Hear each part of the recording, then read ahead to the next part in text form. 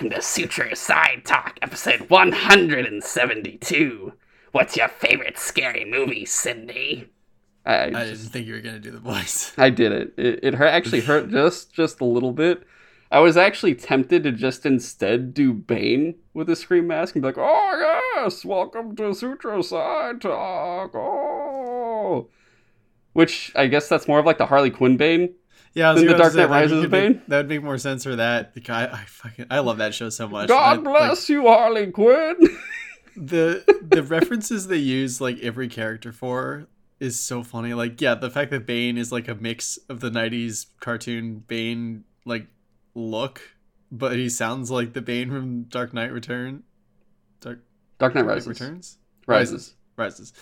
And then yeah, like Catwoman looks like Halle Berry Catwoman. Yeah, no, for sure. God. Obviously it is Halloween time, everybody. It's the day before. This is like Sunday night, so it's extra spooky and shit. Yeah. I got through another Resident Evil game this year because of it. Congrats. Oh, you already finished 7 VR? Yeah, I finished 7 in like a week, dude. I still haven't started yet. You know, it kind of helps when you're playing in VR because it's like it's such a hassle to get that shit like adjusted and like just strapped to your face. So like basically when I put that headset on, I'm just like, I'm in the game and I will literally go for like hours. And it's not the longest campaign. It was like, I think I beat it in like just under 11 hours or something like that. Yeah. So I'm playing it for like a couple hours a week like a couple hours a night throughout like a week. I was able to get through it. Nice. All right. Yeah, I was going to, and then the time I thought I would put in for it ended up just being like, oh, it's 9:00, time to watch One Piece. Yeah. And then I've been trying, only because I'm trying to do like a Master Kingsfall raid run for Extra Life. I'm like, oh, I need to be like pinnacle level already. So I'm trying to get a bunch of pinnacles done right now in Destiny. So that's also been delaying me a bit. I'm honestly, I still plan on playing 7. I just think I'll probably play it right after. No, wait, God of War Ragnarok's coming out. I will play it after God of War Ragnarok. And then, yeah. I actually took time off from work, or have requested time off from work to just play God of War. Yeah. Really. Yeah, because I don't think I'll get to it in time. We'll see. It depends. I just don't want it to like end up be like, if it's going to be a 40-hour game and I end up playing it for like an hour or two a night, it's going to take me like a month or two to get over. And I'd rather just like take a few days off and just like, I don't want to say get it over with, but just like actually get to experience. Yeah, you just get to, you don't have to worry about anything. You're just like focused on it. Like, oh, hell yeah, dude. Plus I have like a shit ton of time saved up anyway. I might as well use it for something. No, for sure. Yeah, this is Suture Side Talk though, obviously. And we talk what we've been watching, what we've been playing. And I hope that actually, I'm really hoping the audio comes like through fine, because this is technically kind of like a... me. Cool. Like, it's not too bad. This is like a second like a filter. Mask. Yeah, for sure. And I don't know if I'll wear this the whole time. We'll see how it goes. I might be like, oh, fuck. Especially, you guys didn't see before this, I was trying to drink water. And that was kind of funny. Yeah. So we'll see how it goes. Makes me think of the, what was the skit show on Netflix? Like, I Think You Should Leave. We're all like, trying to find the guy that did this. Oh, no, it's like, there's too much shit on me. Oh, yeah. He's just like cover a dude in too much like makeup and prosthetics and shit, and he's just like, I need to get out of this shit. There's too much shit on me. I don't think I watched season 2. Dude, I'm thinking of the Garfield house right now. Oh my god.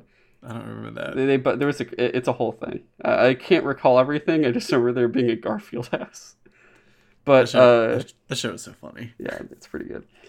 It's hit or depending on which skit it is. Yeah, some like are really good, and then some were just not good at all. It was like there was no middle ground. But anyway, yeah. So, a few things before we do start. I will say at least this episode, the main 2 things we're talking about is the Midnight Club, the newest Mike Flanagan Netflix thing, which is I think a 10-episode series compared to the previous couple, which were a little bit shorter, and also the Marvel special Werewolf by Night.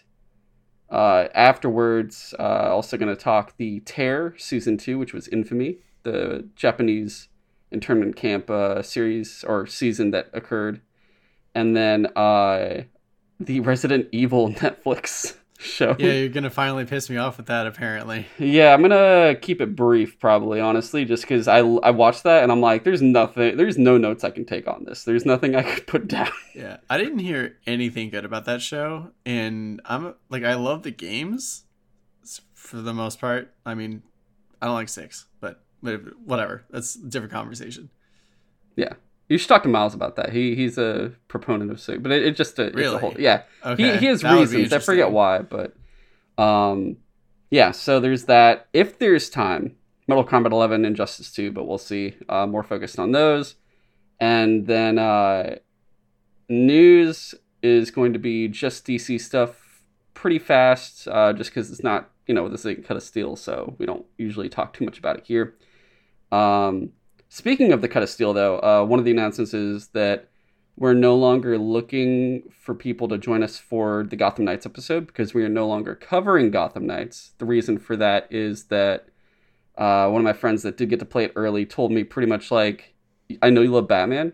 This game isn't worth it whatsoever. It's bad in every possible aspect, from story to characters, design, gameplay, everything. And I'm like, oh shit. So then I also, just to make sure, watched gameplay, saw some other reviews, not like mainstream reviews, but more like, big YouTubers and stuff. And Yeah. none of them had anything good to say about this. So I'm going to save my time and money and not touch that game. So, Yeah. That's sorry. probably a good choice. Yeah, haven't WB heard Montreal has anything been either. working on this for 9 fucking years, and this is what comes Yeah, out. That's ugh. crazy. Their last game was Arkham Origins. That's insane. There was nothing else in between? No, I don't think so. Oh, that's sad. Because the whole time, everyone thought they were making the Suicide Squad game, considering Origins was the one that, like, Amanda Waller's like, I literally Deathstroke, you're keep joining the forgetting Suicide that Squad. Rocksteady is actually working on the Suicide Squad one. Yeah, and that also does not have Deathstroke, so then it's even more confusing of, like, what was the Yeah. point of Origins? I don't understand. Yeah, so there's that. The other thing being Extra Life. Okay, you know what? I'm just gonna take this off now. I can't. Yeah, okay. Yeah, it's getting a little too hot, and I can feel myself like just not. It's not working. It works outside, and I'm sure at parties, but not like this. So, yeah, the other thing is Extra Life, and that is the gaming charity where someone's streaming, and I'll be doing that again this year. I've done it for, I guess, 2019, 2020, 21. So this will be the 4th year of doing it. The first 2 years, I think I did it with Microsoft, and then this last year, I did it representing us, Suture Side Talk, and this year again, I'll be doing it representing Suture Side Talk. So that's going to be this coming Saturday, November 5th, most likely starting either 10 or 11 a.m. Pacific time.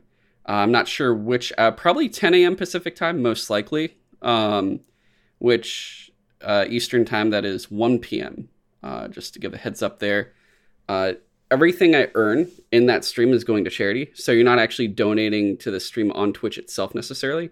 It's all going to be on my Extra Life page, which I will have links to in the show notes for this episode, whether it's on YouTube or any podcasting platform. It'll all be there. And most likely, I think I said what games I was going to play last week, but looking at it more further, I'm probably just going to be playing multiplayer games for this coming one, and it's going to be 3 games. Destiny 2, The Hunt Showdown, and The Cycle Frontier. The reason for those being is I'm honestly just going to be doing a lot of the holiday stuff, so Destiny 2 for sure, I'll be running multiple raids, Last Wish and King's Fall. I'm not sure how many Last Wish ones I'm going to do, but for sure I'm going to try. It depends if I've been trying to grind Pinnacles right now to get to level for it, but if I can, I'm going to do a Master King's Fall run, as well as 2 other runs, more on normal, and then after that, do a Last Wish run. Each one will be specific to something, but I'll save details for that. I don't want to bother everyone with that right now. But it'll be anywhere, like I said, from 4 to 6 raids. It'll be with my clan, most likely, and that will probably be earlier in the day, like maybe 12 p.m. noon Pacific time is probably when that's going to happen. That's when I'm going to post for the first raid, and then from there we're going to just going to see how many we can knock out. Probably in those, I'd say it'll probably take anywhere from 4 to 6 hours at most. Depends actually really. Master King's Fall is going to be the one that decides that. Everything else will probably be a cakewalk, honestly. Otherwise, 6 hours for like all the raids? Yes. Okay. Yeah. Because honestly, Last Wish will take 30 to 45 minutes, depending on how fast we run each one. And King's Fall itself takes probably less than an hour. Damn. Yeah. I really should like just do raids and shit with you on the weekend because I never get any of that shit done. Dude, that's what clans are for. Like, if you have a good clan, it works just fine. And even if you don't know what to do, you know, they take their time, they're patient, they'll teach you. I didn't do King's Fall like the first week, and then after I came out and was like, hey, I haven't done this yet. Anyone want to help me run through it? What's different? And I haven't played since like Destiny 1 for that specific raid, obviously. And it was easy to get explained and run through and everything else. So yeah, that's going to be the main thing, starting at like noon Pacific time. And before that will probably be some warm-up stuff in Destiny. Afterwards, though, I'll probably be focusing on completing everything in Festival of the Lost, the Halloween Destiny event. After that is... I really need to start working on that. I haven't done anything. After that is completed, I'll be switching to the Hunt Showdown and doing that Halloween quest line. I'll either be doing that solo or with some friends. We'll see if I can get some to drop in. But odds are, honestly, I think, because it's a Saturday, a good amount of friends might hop on and help me out there. That's gonna... I'm not sure how long that will take, honestly. Just because it's also a weird Halloween quest line that is a little grindy.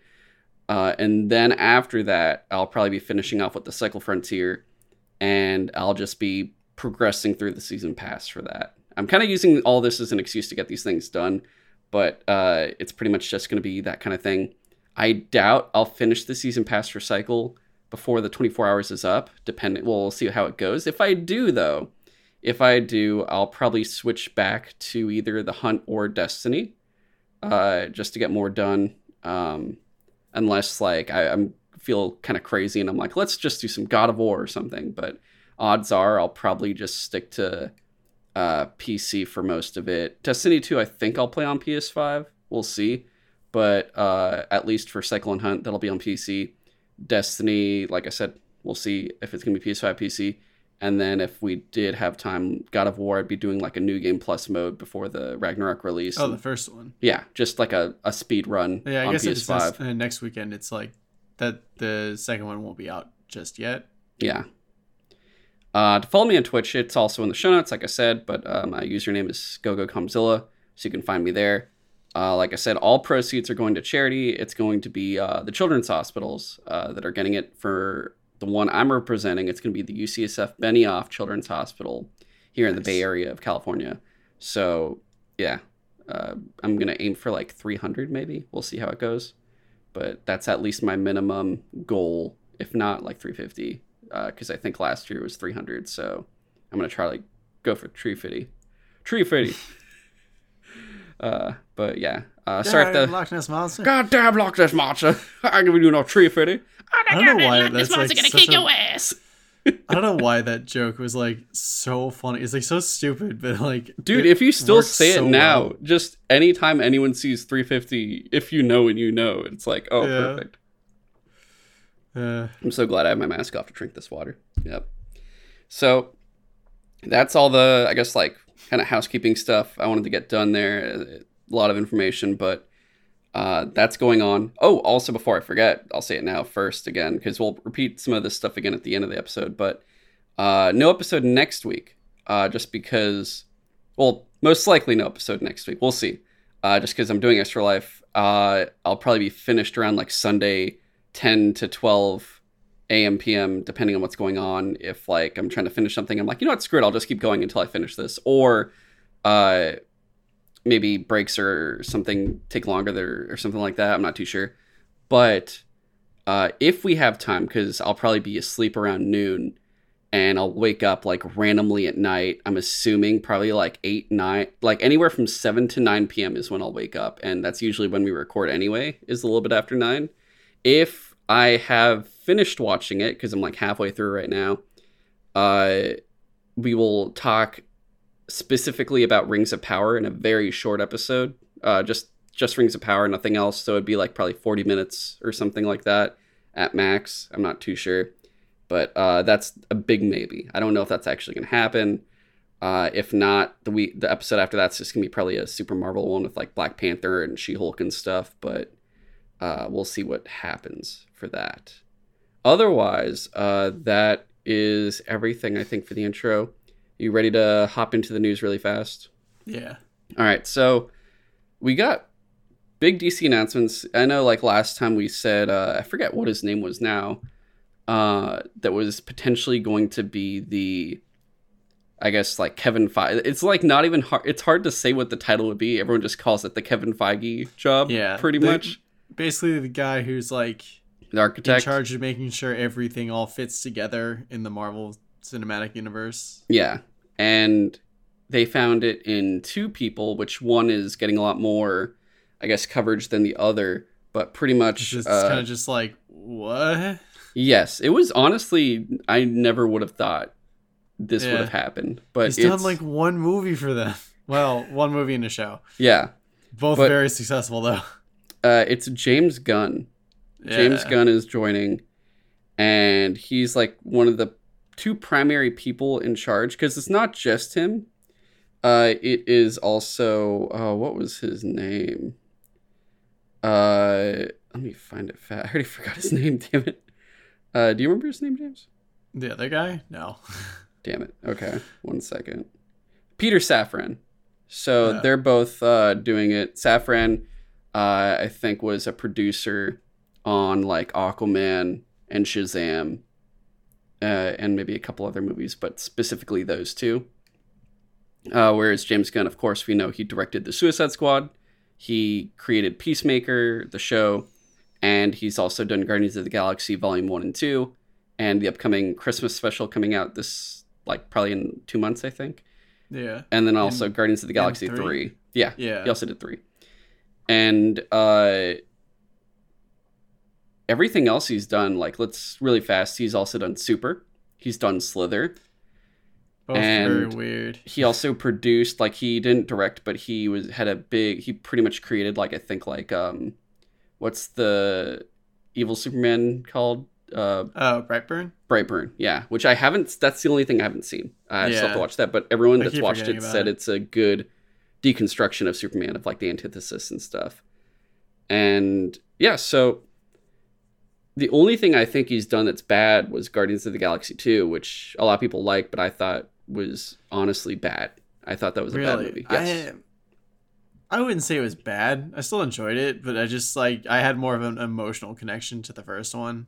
Like, I like that. The first one actually makes me feel shit at the end, whereas, like, the second one, I'm just like, that was kind of fun, I guess. But it just got too much like laughs for the sake of laughs, and it. Yeah, I think it's because how good the first one was put expectations up for the second one for me, to the fact that it didn't even get close to meeting him. Instead, it was just like completely opposite, which is why I give it extra shit, because it was extra. Yeah, that's why I would call it like disappointing and not necessarily just bad. Yeah, but that's just me.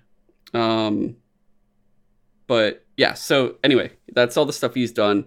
Like I said, Safran produced some stuff, and together these guys are going to be architects on this all. And I think James Gunn's on like a 4-year exclusive deal for now. I guess they want to see, it's like a short term, see how it goes on development and everything else, and see if this is going to work out. If it does, I'm pretty sure it'll probably get extended, if anything, especially since after Guardians 3, he was finished with Marvel and Disney anyway. Like, he was all done. And with this, he already has Peacemaker Season 2 in development, and there is rumor that he would be the one to direct a second Superman movie, but I'm not too sure.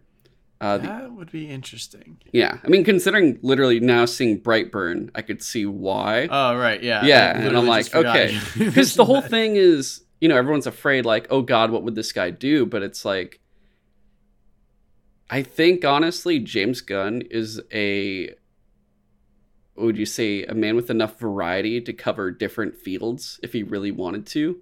Like, you could see all these different types of films, and he has horror aspects, he has comedy aspects, he has more heartfelt stuff, but I think in the right direction, he could probably actually do a Superman movie.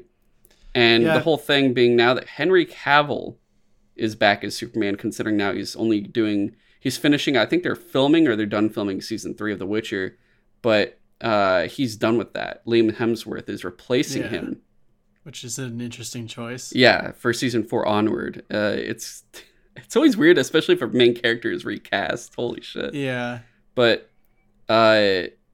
otherwise, he's back as Superman, and the way they're talking about it, it's like, oh, he's gonna be there a lot. Like, it sounds like his own movie, other people's movies, and especially considering if he's leaving The Witcher for this, probably, like, he's gonna be all over the place. He's gonna be the face of DC It'd be movies. nice if we got like more than just one Superman movie, and then the rest of his appearances are just cameos in other movies. Oh no, dude, there's enough. Like, okay, Parasite, Livewire, fucking Metallo, Brainiac. Yeah, I've been saying for years that I so badly want to see a good Brainiac in a movie. Like, he'd be such a cool villain to see. Yeah, so there's still a lot you can cover. Mongol, unless they use him for Green Lanterns. But dude, wouldn't it be funny if Lobo showed up? Yeah, dude, they could fuck it. Dude, James Gunn, Lobo, that's actually so easy. Yeah. There's so much there that they can do. And that's enough to do like, hey, let's do Superman in Metropolis. Now let's do Superman in space. Let's do a spacefaring adventure Superman. They could do all of that with Henry Cavill now. And it's going to be interesting because, I mean, obviously, all this stuff with WB Discoveries sucked for all the recent news, like cancellations, things getting pulled off HBO Max. And at the same time, it's like, it sucks. It does. And I don't like that they're kind of heartless bean counters at the top to an extent. But I also get it, considering the fact that Discovery, when they merged with WB apparently is in like $3 billion in debt or something. They're in some big ass debt. Way worse than we thought. They're trying to make it so there's no debt, and because of that, that's why they're doing all this stuff. And I get it. It sucks, but I get it. And now that they're going to have a cohesive, organized DC universe, which the way they're saying it, I think they're changing it. It's not going to be DCEU anymore. It's probably going to be DCU, which also is interesting. But yeah, I'm just curious to see how this goes, what direction it's going to take. If anything, all this news is now perfect time to get some move on the project of where are they all now, just to say where it all has been. And because the whole thing is that project just keeps getting more and more complicated because they keep changing shit up like every They keep changing shit up, but also honestly, TikTok is the big thing that kind of threw me off there. Is like I've been focused on that, doing those clip editing, like editing all those clips. Yeah. And I've been behind on that as it is because I'm like doing other stuff. But yeah, that's been the big thing there. But either way, like I said before, like Black Adam and Harley Quinn, at least we're gonna get those episodes this year, most likely. So I'll get those in, and then we'll get the big DC thing, because I don't think we'll have another movie in between anytime soon, or another show really, before I can get this episode out. Like I think I could DC? Do it. Yeah. Yeah, I mean, like, when does Shazam come out? That's like the most. I think that's the next one. It's like March or May. Yeah, I forget which one. Aquaman's like May or something next December. Year. Oh my December god! 20. I forgot they. It's the Flash is in between. It's Shazam 2, then the Flash, then Aquaman 2. Because they switched the spots, because I'm pretty sure the Flash will be like in jail. No, I mean yes, but no. I had to do it. I meant the Ben Affleck Batman stuff will be explained in the Flash, and then that Batman stuff will continue into Aquaman 2, most likely. Yeah. So we'll see how that goes. Ben Affleck. So, I mean, dude, if we actually we have Henry Cavill, if we can keep Ben Affleck, I will be so happy. I'll be like, dude, this is great. I know we don't like have the black suit for Superman and stuff, but actually, real fast, Henry Cavill picked that suit. Just saying. That was his own choice. Honestly, I liked it. I liked that it was like actually colorful. Yeah. So, I get it. It's definitely different than what we've seen before for like this string of movies, but like I liked it. Yeah. But okay. That's pretty much all the DC stuff. Got a little carried away there. Let's get right into the Midnight Club. So this show, Show's a bummer. yeah, It's great. I really liked it, but goddamn, is it depressing. it's short-lived the show, and it's yeah, it the show feels long for these kids in their short lives. It's so sad, Like, but yeah, yeah, like it never occurred to me that, I mean, yeah, excuse me, like people die young, like all the time. Just shit happens, but it never occurred to me that it would be such a problem that there would be a need for places like youth hospices. yeah, It just like that concept was so depressing to me. That like, I mean, at least these kids got to like go to a place to like live out like whatever's left of their life with other kids going through the same thing and like have at least some fun, sort of. But like, fuck, that sucked. yeah. I mean, there's always the Make-A-Wish when you see all the people dressed up as heroes or something. Eh, You see them in a hospital with all these young kids, and you're just like, wait, so is the kid like not even? I'm legitimately like, is the kid gonna be okay? Is he just going through chemo, or are they? Is this it? And this is like incredibly Yeah, sad, and this is their I don't last know. wish. Like that's always God. It's so sad, but yeah, like I um, honestly, I never thought about how like there might be just like a certain point for some people in their cancer like regimen that you go through all the treatments that you can do, and your doctor's like sees that there's no improvement no matter what they do, and it's just like there's literally nothing we could do for you. You are terminal at this point. Like, yeah, and just having to deal with that realization of like there is nothing you can do.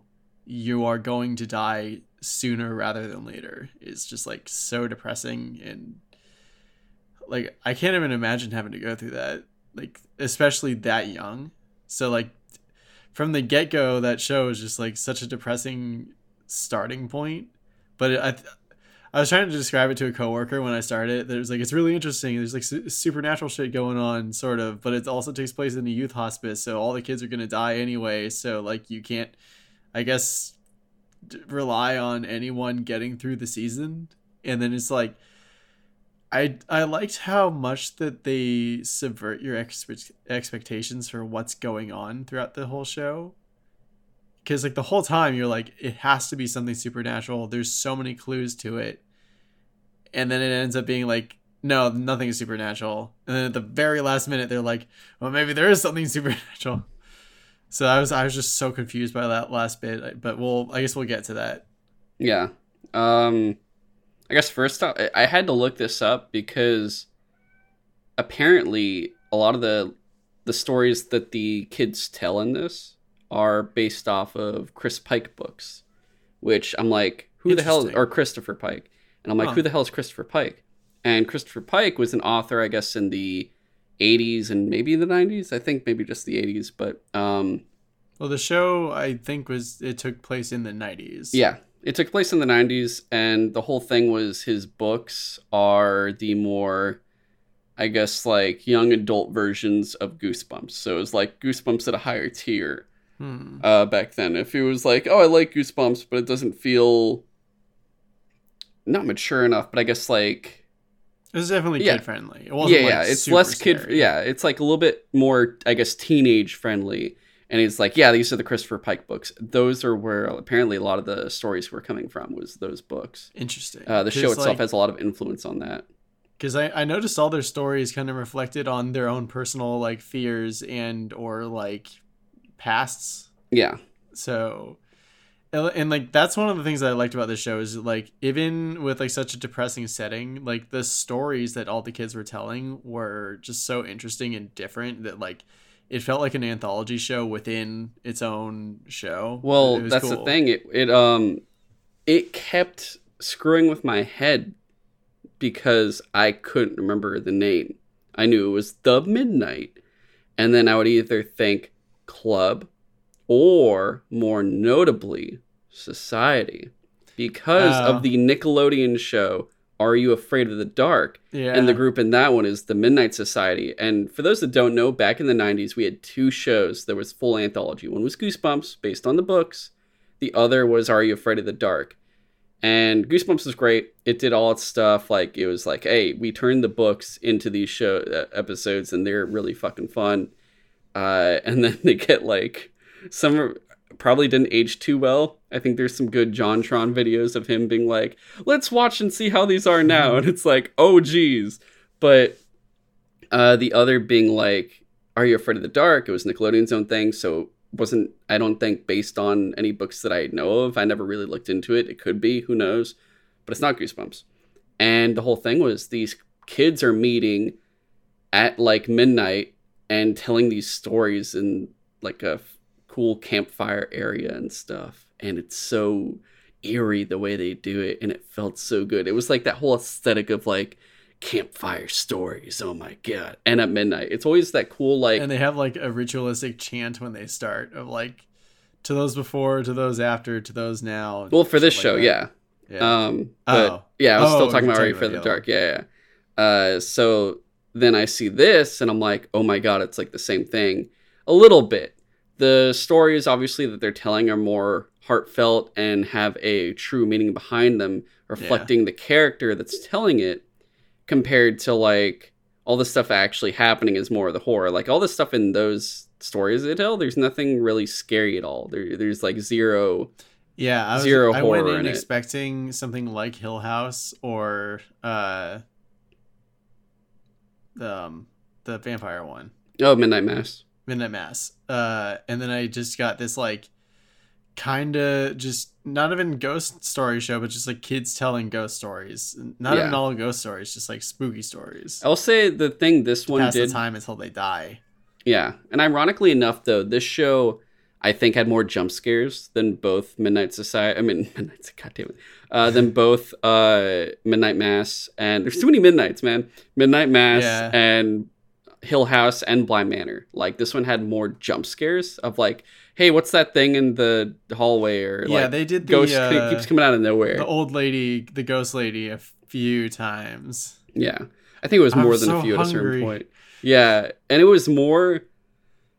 It wasn't the visuals themselves. It's something for the sound design world, which is the jump scare sounds of like the of like each time if those musical sting. Yeah, and for this kind of thing, because sometimes you don't need that. You could have utter silence as an example. Watch Hereditary, but you can have complete silence and still scare like stuff for people. It depends how it is, but there's ones that could do it standalone. There's audio that can do it standalone, and there's some that need both. This was, in that case, one that needed both, because even though it's like, oh no, creepy ghosts and stuff, it relied heavily on the sound effects of like jump scare time, of the sound audibly like freaking you out with the visual jumping out too.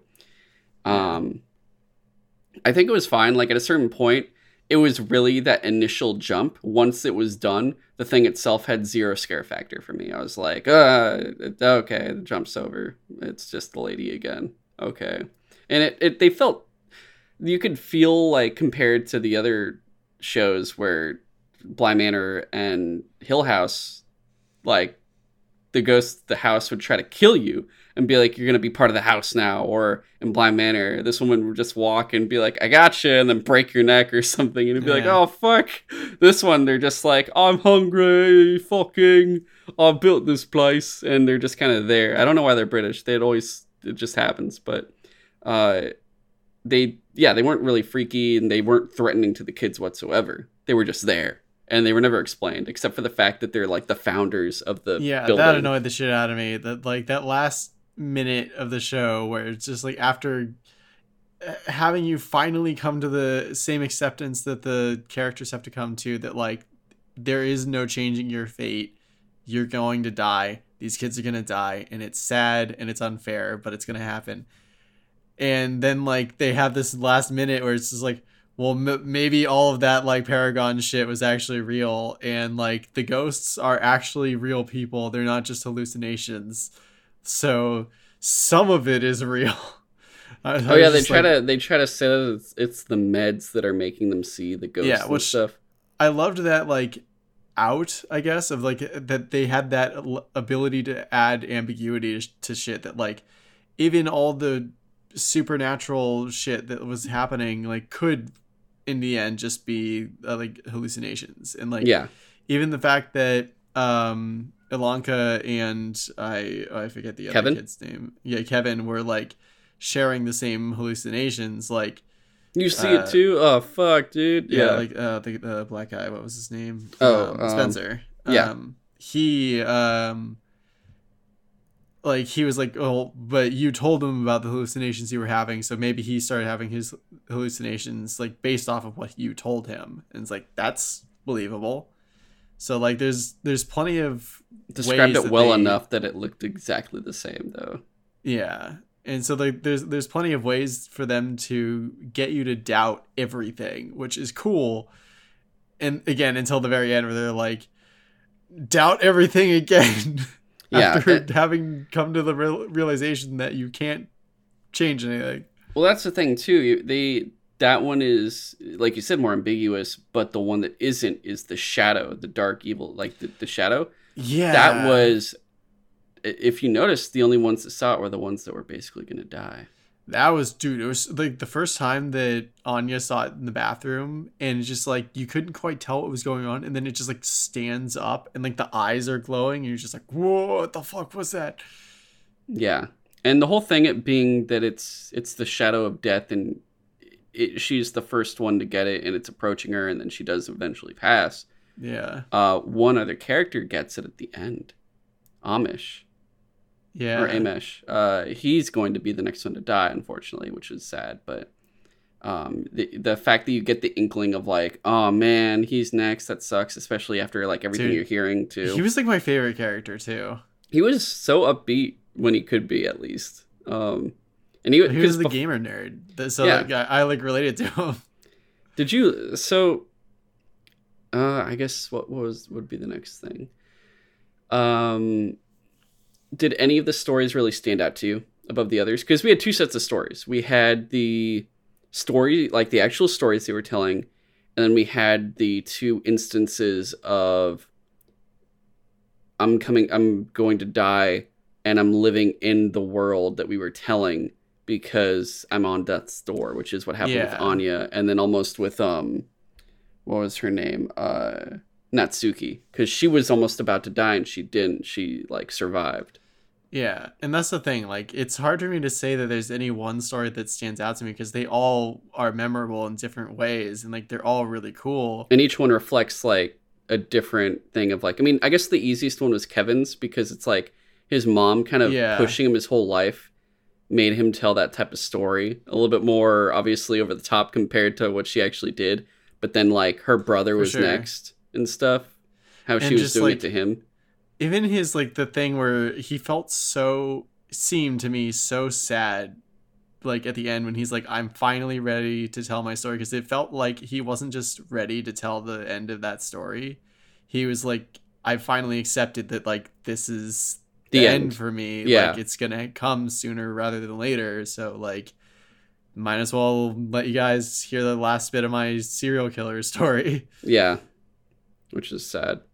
Yeah, so like the serial killer thing was interesting, but like I did, and again, I don't know if it's just because I'm biased because Rahul Kohli was in it, but I did really like Amish's story where it's just like, for some reason, like the few people that are left at the end of like humanity after like thermonuclear war are sent back in time by either aliens or angels or something to try to change things. And just having Rahul Kohli be like Amesh's future self and like trying to teach him through a video game that like the only way to win in thermonuclear war is to not play, and which is very true because like no one wins in that kind of fight. Yeah, like it's insane. Like it would take an entire other podcast to explain the insanity that is nuclear war. Yeah, we don't need to do that. Just go watch that game with, that movie with... Play Metal Gear. Well, no, I was going to... yeah, no, I was going to say War Games with... oh, yeah. Yeah, just watch War Games. That's a pretty good one. Yeah. But... so that one I really liked. I also like Spencer's story of just like the whole, like, he was an android the whole time, and it wasn't that he was like recording the future through his VCR. It was just like his robot body touching the tapes was imparting some of his knowledge of the future. and just like, but also I was straight up like crying when Ilanka like was trying to finish her story and she couldn't, and then they all finished it together. So like I loved that. That was really It's good. just like God, I was so like emotionally wiped out when I finished this show. Damn. Yeah, it was I think for me it was probably the Natsuki near death's door. That one was really interesting because the whole time I was just like, what is going on? This is so creepy and like interesting. Yeah, I think that one was my favorite because it was the whole thing of like, who are you two? And it's like, oh, we're you, and you're like, oh shit, and it's both sides for her. The one that's like, yo, live, and the other's like, do I stay or do I go? Yeah, and she ended up choosing. But I appreciated it because like all of these stories, they were able to incorporate people from previous Mike Flanagan works, like you said, Rahul Kohli, who was in Bly Manor and Midnight Mass, was in Amish's story. But then you also had what's his name? Trying to find him. He's only in. Oh, there you go. Henry Thomas. He plays Freedom Jack, who's in Natsuki's story. He's the guy in the car that keeps like, oh, I might have done something in the liquor store or something like that. But if you guys don't remember, he's the father in Hill House, and yeah, that's him. And I think he's also in Bly Manor some. That's why I recognized him. Yeah, he's in Hill House, and I think he's also the uncle in Bly Manor. I'm pretty sure, but I think he's also in Midnight Mass too. He's Ed Flynn in it, but he's does that. You also have other people. I think in the other stories, one guy in it was I forget his name now, but you have multiple people in it. You also have other cast members from those shows in this specifically. Actually, Anara Simone, she was in Midnight Mass. She was the girl in the wheelchair that was able to walk. Right. In this one, she was the Christian girl. Yeah. Yeah, she was Sandra. And I'm glad at least one of those kids might get to survive, because it's not like she's cured. It's just that like maybe they said you get to live twice. They're like, you're the practical survivor of Midnight Mass, and you're in the survivor in the Midnight Club. And it's like, not that I have anything specifically against religion, but it's just like, it is annoying to me that conveniently the one person that gets to maybe survive their cancer is the religious one. Yeah. You're just like, oh shit. The other one being she's just gonna believe it harder now. I know. That's terrible. Zach Gifford, though, he plays the orderly, I guess, that helps out Spencer a lot and takes him like and stuff. He plays the orderly's name is Mark, but he's Riley in Midnight Mass, the one that sacrifices himself when he turns into a vampire. Right. So everyone just keeps coming back, and I really appreciated that. One last two more. Dude, I love how I don't know why this annoys me, but it's also like interesting. But I noticed when I finished Midnight Club, that it says on Netflix like part of the Flaniverse, and I was like, yeah, you're fucking kidding me, but they're not even related. But it's because Netflix and Flanagan, he keeps doing stuff. They have like a deal where he keeps doing stuff for them, so that's why. But another one was Robert Longstreet. He played the janitor in this one, in those two episodes. One being like the guy who was like changing the sheets whenever someone died. Natsuki talked to him first, and then he was like the nicest guy to talk about death with. Yeah. He plays the guy that runs Hill House, the one that's like the dude that helps out, but he's never there at night. He's like, we never come at night, but then like he takes his dying wife there, so she becomes part of the house, just like their daughter did. He's in that. He's also at Midnight Mass. He was the drunk guy who ends up getting killed by the priest. He was the one that shot the girl. Yeah, that's him. So he's all of it. And then one last one, Samantha Sloyan, who plays Shasta, aka what's her name? She look familiar. What do I know? Julia. She was in Midnight Mass. She was Bev Keane, the crazy Christian lady, the fanatic. Yeah. So she's a crazy fanatic in both these things then. Yes, but this one at least she comes off nice before she betrays you. and the other one, you just outright know, like, you Dude, she fucking was willing suck. to like. I hate to say that I can kind of understand her thinking of like, well, this girl's gonna die anyway, so why not kill her to like faster? I guess put her out of her misery, and then I get to live. But Yeah, that's shitty. yeah. So It's just like there's something so creepy about how like as she's escaping out the elevator, she's like smiling the whole time. yeah, Like I got away with it. What are you did gonna it. Woo. do?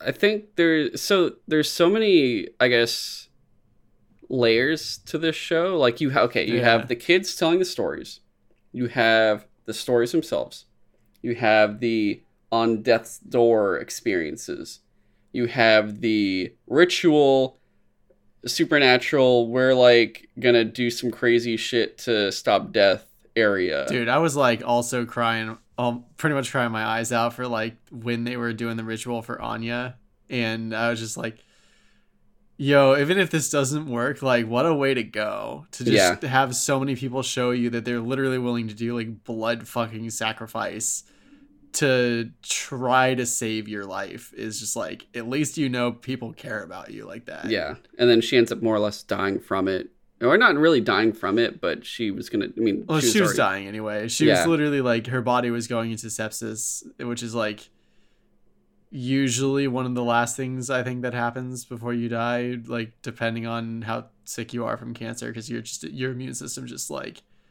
fails. Yeah, but you can see like all these kids have. Each one had a dream. Each one had plans to do stuff. Like Ilonka was like, I am literally incredibly smart. And I was going to go... Where was she going to go? To... Oh, yeah, no. That was one of the saddest things, too. Is like she was literally about to go to college. She was like... I forget the name Stanford? of the... Was it Stanford? Or was it... She was going to go to a big school because she was like the second smartest kid. Yeah, she wasn't like valedictorian. It was like one under, which I didn't even realize there's a specific term for that. But yeah. So, she was going to do that. Kevin was an athlete, and I forget what the other ones were, but based on their stories, you could tell what they wanted to do. Like Amish probably wanted to be a game developer. Yeah. And the others, not as obvious, I guess Anya was more like ballet and all this other shit she was dealing with. She lost a leg. Yeah, and then she was kind of divided up and everything else, but overall, I feel like there's not too much to say with each kid individually. Like, you can kind of get everything from them pretty fast. Like, there's nothing really to say if you've already watched it. Like, there's no further dissection necessary. Because I think they do such a good job of just giving it flat out that there's not much else, if that makes sense. I don't know. I think it's interesting that, like, even from the get-go, all of these kids are terminally ill. Yes. So you don't want to get connected to any of them because you're like, they're all going to be gone anyway eventually. But they still, over the course of even just like a few episodes, I got so invested in all of them that I was just like, I don't want any of them to die. So that's why I was so depressed at the end of the show. And it's like, there is no changing fate. They're just dead. Pretty much. I did think, though, the interesting ending of both, of Shasta being, what was it, Julieta? Was that her name? Yeah, which I kind of saw that coming like a long time ago, just because like they both had the red hair, but it's just like... But just of her betraying them, because the whole thing was like she conquered it the first time without having to do all that stuff. Like, it was just more mysterious than anything. And then she was like, oh crap, it's coming back, and was like, well, the only other thing I could think of is doing that blood sacrifice that her predecessor did, more or less. And obviously I don't think it worked for her. Well, it's interesting because like... Or actually it might have, kind of. The caretaker lady, I keep forgetting her name. Are you talking about... Dr. Gloria or something? Georgina. She, like... Heather Langenkamp, which Heather Langenkamp, I just really want to say really fast. She is the survivor from Nightmare on Elm Street. She was the girl from that. Oh, interesting. Yeah. So that was... I when I looked at her IMDb, I was like, oh shit, that's Nancy Thompson? Holy crap, who's in the first and third Nightmare on Elm Street. So that was a really big deal. I thought. But yeah, she has a moment where she's talking to Alanka that, like, you know, people look for extreme ways to try to change their fate and try to save themselves. But, like, people like the crazy lady, I forget her name. Not Bev Keane. She never accepted that, like, it wasn't magic that saved her. She just got lucky. And, like, that does happen. So again, it's just like, don't believe in any of the supernatural stuff. Sometimes it just happens this way. Yeah. And then at the very end, it's just like, again, the showing that she at some point was connected to the Paragon Society, that, like, okay, well, maybe then everything that she was saying was bullshit, and maybe she was actually cured by magic, and maybe it would have worked this time, but we'll never know because they didn't finish the ritual like this time. I don't know. Yeah. Hard to say. That's why I'm like, I hope that there might be a season 2, but I kind of doubt it. I mean, the whole thing too with Georgina was like, when she takes off the wig and you're like, oh shit, she's also like, she had to deal with all of it. But when you see the hourglass on the back, the only thing you could think of is she Athena? Is she the daughter of the woman that did all the rituals in the first place? I think that's what it was, which is really interesting. Because, like, the only thing we got from the mother, or, like, the person who was, like, the head of the Paragon Society, was that, like, I don't talk to my daughter anymore, basically. Yeah. But she doesn't say, like, where she went or anything, so, yeah, maybe she does. Although it'd be weird if, like, she was in charge of, like, the hospice on, like, literally the same exact land, and her mom just never knew. But I don't know. Well, she never said she doesn't know where she is. She's just like, we don't talk. Yeah. But I think that's really everything. I'll just say, I think Samantha, who played Shasta, I think she does a really good job with her roles, because she made us hate her as Bev Keane. And in this one, like, it's like that, the way she talks, you feel there's something weird each time, and it's really good. It's really well done. Well, like, I love her speech when Alanka is trying to say, like, you know, you probably think I'm crazy for coming out here because, like, supposedly there was, like, one girl who came to this place and then disappeared and was healed and then left, and she survived. And again, I keep forgetting her name. The Shasta. She's just like, that's not crazy. And she goes into, like, a whole conversation about how, like, you know, we used to believe in all these things in the old world, and, like, now those things are called crazy, and, like, the pharmaceutical like industry is telling us that, like, that's all crazy. Take our pills. That's the sane thing to do, which is, like, that's a whole other argument. Yeah. But like, it was still just, like, interesting that, like, yeah, maybe the old perspectives aren't exactly wrong, they're just outdated, but they still might work. Yeah, like, depending on what it is. Yeah, no, it's an interesting concept, which is why, like, it gives you enough hope that, like, again, I totally understand Alanka being like, I am on death's door. If I don't do something, I will die soon. So might as well try the old gods. Otherwise, yeah, I think that's all of it. You ready for the next thing? Yeah. Werewolf by Night, the Marvel Disney Plus special. I'll just go right ahead and say this. In this whole, I guess, I mean, you'd call it phase 4. I call it the pandemic era of Marvel. But either way, this, besides Shang-Chi, I would say is probably the best that they've done this whole phase, or at least I would consider a high quality. Possibly. I mean, I had a lot of fun with it, and the fact that it's, like, not even an hour long is crazy how much fun I had with it in such a short period of time. Yeah.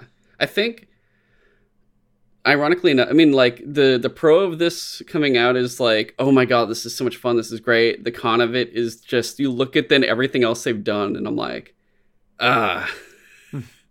I just needed this. I didn't need any of you other things. Again, it's just nice that this thing was like not really connected to anything else. And Like it was there's easy. It was short. It was pulp. yeah, It was there's like fun pulp. It was campy. there's like background lore stuff that like it's kind of connected to, I guess. Like, dude, I lost my shit when Man Thing showed up because I was like, I cannot believe I didn't think that they would put Man Thing in anything like anytime soon or ever, even because he's like such an obscure character. Like, he's basically Marvel's Swamp Thing, but Also came after Swamp Thing in creation. um, Usually, I guess just disclaimer, guys. If there's ever a character from DC and Marvel that feel very similar, I'll tell you right now, and this isn't choosing one over the other. I can almost guarantee you each time, the Marvel one is probably a copy of the DC one. most of the time. Even like look at Thanos. Thanos is a copy, but keep going. The only thing I can think of off the top of my head is like Namor might have come out before Aquaman. That might be like the only one, maybe. I don't know. Yeah. Nah, but like Even though at least like so Man Thing is basically Marvel's Swamp Thing, but not the quite same. as interesting. He's not like and plant also powered, not- like he's not the Avatar of the Green or anything like that. Well, he's somehow connected to something called the Nexus of All Things, which I don't know how to explain that, but it's just somehow less interesting of a concept as the Green, and it just seems like Swamp Thing is much more important in the DC more of the time than Man Thing ever is in DC in Marvel. Cuz he in all the Marvel comics I've read, which it's not that many, but he's never really talked about. Like, he's kind of his own side thing.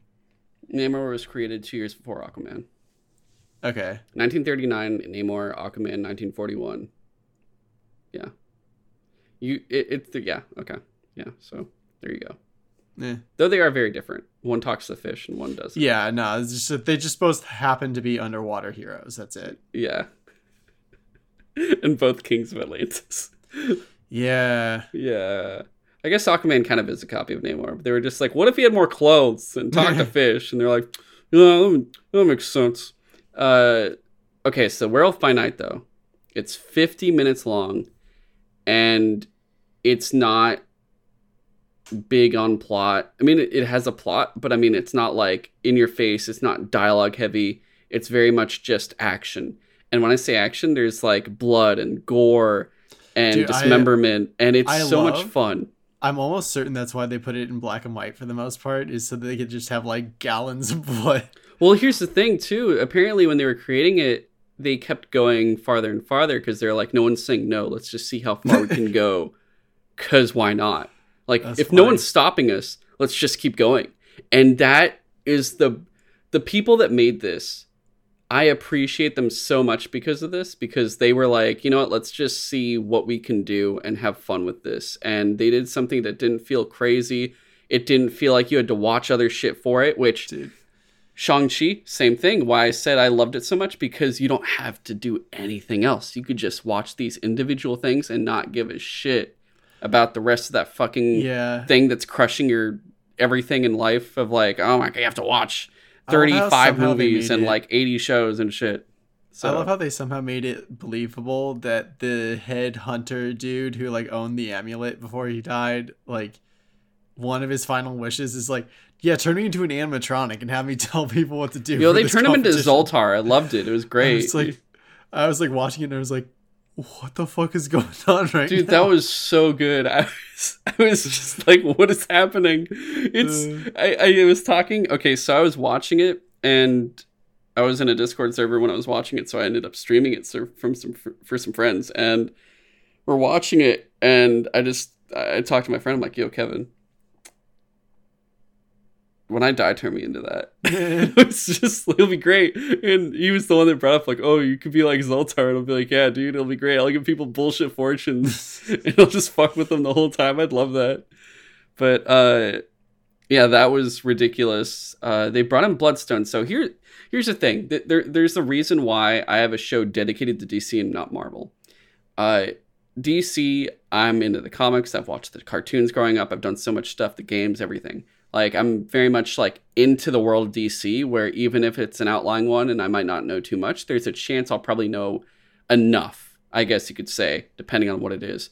Whereas Marvel, it's not that I don't, it's like nothing against Marvel. It's just that I don't know it as well because I ended up with DC. So when it comes to this kind of stuff, I'm like, I don't know what this is. I don't know who that is. I don't know too much about that specific thing. I might know them by name, but I'm not going to really like, it's not going to click. Like, let's say Man-Thing. I barely know anything about Man-Thing, honestly. So when I'm watching it, I'm like, I know for a fact if I read more Marvel comics, I'd probably be even more excited to see Man-Thing. And I knew what he was because he's always in backgrounds of other comics from Marvel and stuff, and they'll always put him in like horror stuff. But the Bloodstones are in Marvel too, in the magic area. I don't really know anything about it, but I know that's a thing. I've heard the name about them either in Marvel Comics before. So I was like, oh shit, it's Bloodstone. And then I'm like, anything further, I'm like, all right, I said the name. That's the extent of my knowledge. So there you go. But I do like that they're going into that area of magic that we're not really getting. Because, I mean, you think magic, you're thinking Doctor Strange. And, you know, that's fine, but that's more like sorcery than like magical magician type stuff. Or like, I guess there's sorcery and then there's like this supernatural, if that makes sense. These people kind of like struck me more like Constantine, where they're just like side people that hunt down like mythical creatures and shit like that. More like Blade. It's like Blade, because Blade Blade specializes in vampires. These people just go for any monster. And they're called Death Dealers, which I'm like, I've heard this name before. And I'm like trying to think, I'm like, what was it a Blade? Was it in Blade I heard this? And I'm like, no, it wasn't. It was in Underworld. And it was the vampires in it were Death Dealers. And I'm like, what? All these fucking names. I did know, like, one of the hunters, though, did, like, she straight up looked like a fucking vampire. Oh, the David Bowie looking one? Yeah. Yeah. Right? That looked like David Bowie, right? I was like looking at her like, the whole time I was expecting like to learn more about them because I wanted to know more about that one. But they all died. Yeah, that was Azrael, which I'm like, wait, why do they have Azrael? Okay. Which Azrael, for those who don't know, if that's actually a Marvel character, it's not as big as the DC one. Azrael is a very big DC Christian Knight character who has a lot of brainwashing and was Batman for a bit. But there was Azrael, there was Leorn, which was the dude that got his hand cut off or his arm cut off by Elena. Dude, or no, Elsa. She cut off his arm with the crossbow and then used his own hand to fire the crossbow into his neck. Barrasso, who was the dude with the sword. And then you had Jovan, this big Scottish guy with the axes. Those were really good. And then Verussa, who was I guess technically the stepmom, which was weird because the whole thing you're like, oh, okay, so there's Elsa Bloodstone and her father, but you know her mom's dead, and then she's like, or I think her mom's dead, but you have Verussa who's like, and he was a fine lover, and I'm like, okay, I see. Like, even for the storytelling, what I appreciated about this was it's very much like, if you get it, you get it. Like, you're able to figure out without them ever saying too much. Like, okay, Elsa left. She didn't like her dad, and she didn't like her stepmom. That was pretty much being whatever she was trying to do. And she was like, I'll just go live with my real mom, but still wanted to, like, get what she was owed in the Bloodstone itself. And went through this whole hunt. And it's very simplistic. There's nothing, like, super... I think what I like about this is it's very simple, but it's not turn your brain off. It's not turn your brain off of like, oh, it's super complicated. Like, from what I haven't watched it still, but people tell me that's the case with Tenet, where I still need to get around to that one. Yeah, I still have to as well. I think, like I said, I was like, oh, it's a theatrical film. I watched it in theaters. I left theaters, and I'm like, well, I guess I can't ever watch it. I didn't hear anything like particularly interesting about it. Everyone I talked to said it was fun and it's enjoyable, but you have to turn off your brain. Don't think hard about it. And I was like, fuck, that sucks. What the hell what's wrong with you, Nolan? Like, I thought you were good at this stuff. But for this, It's very simplistic, but you don't have to turn your brain off. You're just like, yo, just watch it and you'll have a good time. There's nothing complicated, and it's not just brain dead. There's things you could like notice if you just pay attention, but otherwise, like, you either pay attention and notice like little extra things like, oh, she had a bad relationship with her father, stepmother, and all this stuff, or you just go, I like the violence, and I do like the violence, so I got both, and I was very happy with it. The fight choreography was actually really good in this. Yes. And, there wasn't too much overall. It was, like, somewhat short. Because, like, you have the first fight with the dude with the little hand crossbow. And then you have, not too, like, there's not really much else of a fight. Because Man-Thing just kind of comes in, puts his hand on Jovan's head, and is like, incinerated punk. So, I had to look that up to be like, what the fuck does Man-Thing even do? And, like, apparently he can sense other people's emotions. And apparently when he senses fear, he tends to like sweat a chemical that like burns Melts? you. Oh, okay, that's so what it was. that's why like when he ran up at people that were like screaming at him, he just like touched them and they just like burned away. Which is why he's a good horror oriented character, because it's fear. Mm-hmm. He's like an acidic yellow lantern. Kinda. And like, dude, like literally his origins are almost exactly like Swamp Thing too, except I think Swamp Thing got rewritten a bit when Alan Moore rewrote him, I think. But like, Swamp Thing's very environmental at this point and very green and all this stuff. And actually that's why I like Swamp Thing, because he is the environmental hero. So Man-Thing is literally like a dude who was a researcher or a scientist who was, I think, again, he was trying to recreate the Captain America serum, and he like injected himself with it and got like into a car wreck where he got like thrown into a swamp, and he just like became a Swamp Thing. I feel like I could be wrong, but I think I saw it in a part of one comic, but I'm pretty sure there's now more than one Man-Thing. Like, they could have as many Man-Things as they want, or at least, like, a small amount. I could be wrong, but I'm pretty sure I've seen multiple in, like, panels of some comics somewhere. So, that could be a thing. And I'm pretty sure they were, like, the canon, not, like, little Halloween specials or something. I'm not too sure. But that, I think, is a thing. Otherwise, you had Jack Russell, who is the werewolf. And, I've never... When it comes to Marvel... I've said it before, like, the thing I'm into when it comes to the comics, I read all the X-Men comics, or a good amount of them. That's my thing for Marvel. It's X-Men. If DC, let's say in this case, if DC ever died in terms of the comics, which actually could potentially happen considering they're $3 billion in debt and they're trying to, like, compact things and get rid of shit, there is a chance DC Comics could end. But if that ever happened, it's like, what characters would I ever go into instead from Marvel? Because it's like, I do love the X-Men, but I'd want a little bit extra, that area that Batman and other characters covered. And I'm like, oh, that's easy. I'd go for the street characters from Marvel, like Daredevil, Punisher, Ghost Rider, Moon Knight, and Blade are like the ones I always think of when I think of like the Marvel area that would interest me, if it weren't for the fact that I already had enough characters to invest into. But the supernatural aspect of like werewolves and Bloodstone and stuff have always intrigued me, that they can even do that. But also I'm like, when did they do these comics for like Werewolf by Night and everything else? Because it's supposed to be that then there is a werewolf that occurs in the comics. And wasn't it actually a comic title itself? Werewolf by Night was like a one-shot, I think they did, like a long-ass time ago. Really? Yeah. I bet you anything they're going to bring it back. Yeah, I could see that.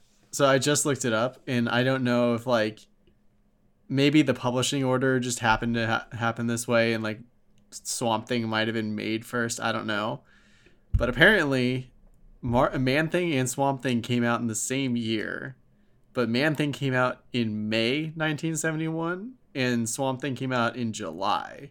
Really? Yeah. That is shock. I did not know that. Yeah, I was like that. I literally would have totally believed that Swamp Thing was the first, because like again, so many more people know about Swamp Thing. No one knows who the fuck Man-Thing is. Yeah, I mean Swamp Thing has 2 movies, but they're not good.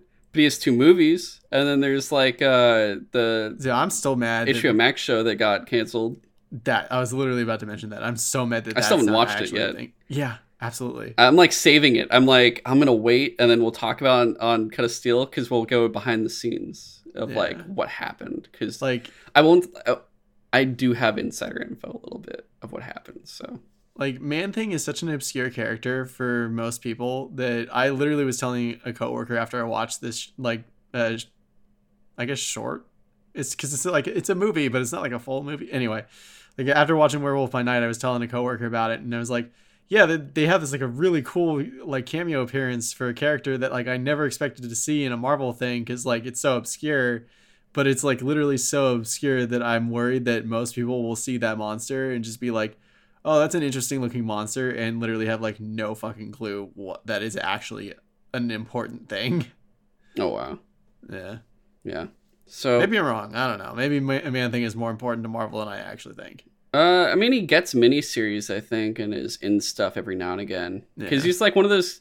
There's certain Marvel characters I feel like that they like to utilize. It's like Man Thing, Howard the Duck, and some other stuff where they don't really feel in line with everything, but when they can throw them in there, it's I guess like a good time. Yeah. But Marvel, I did also like the reference that it's like, well, what do I call this like monster thing? Ted. Call him Ted, because like that is actually apparently the name of the researcher that became Man Thing. Really? Yeah. Oh, that's good. That I appreciate that because that does make it better. Where I'm like, they're trying to do like dumb humor, and it's like no, it's the original it's guy. That's actually good. like deep reference.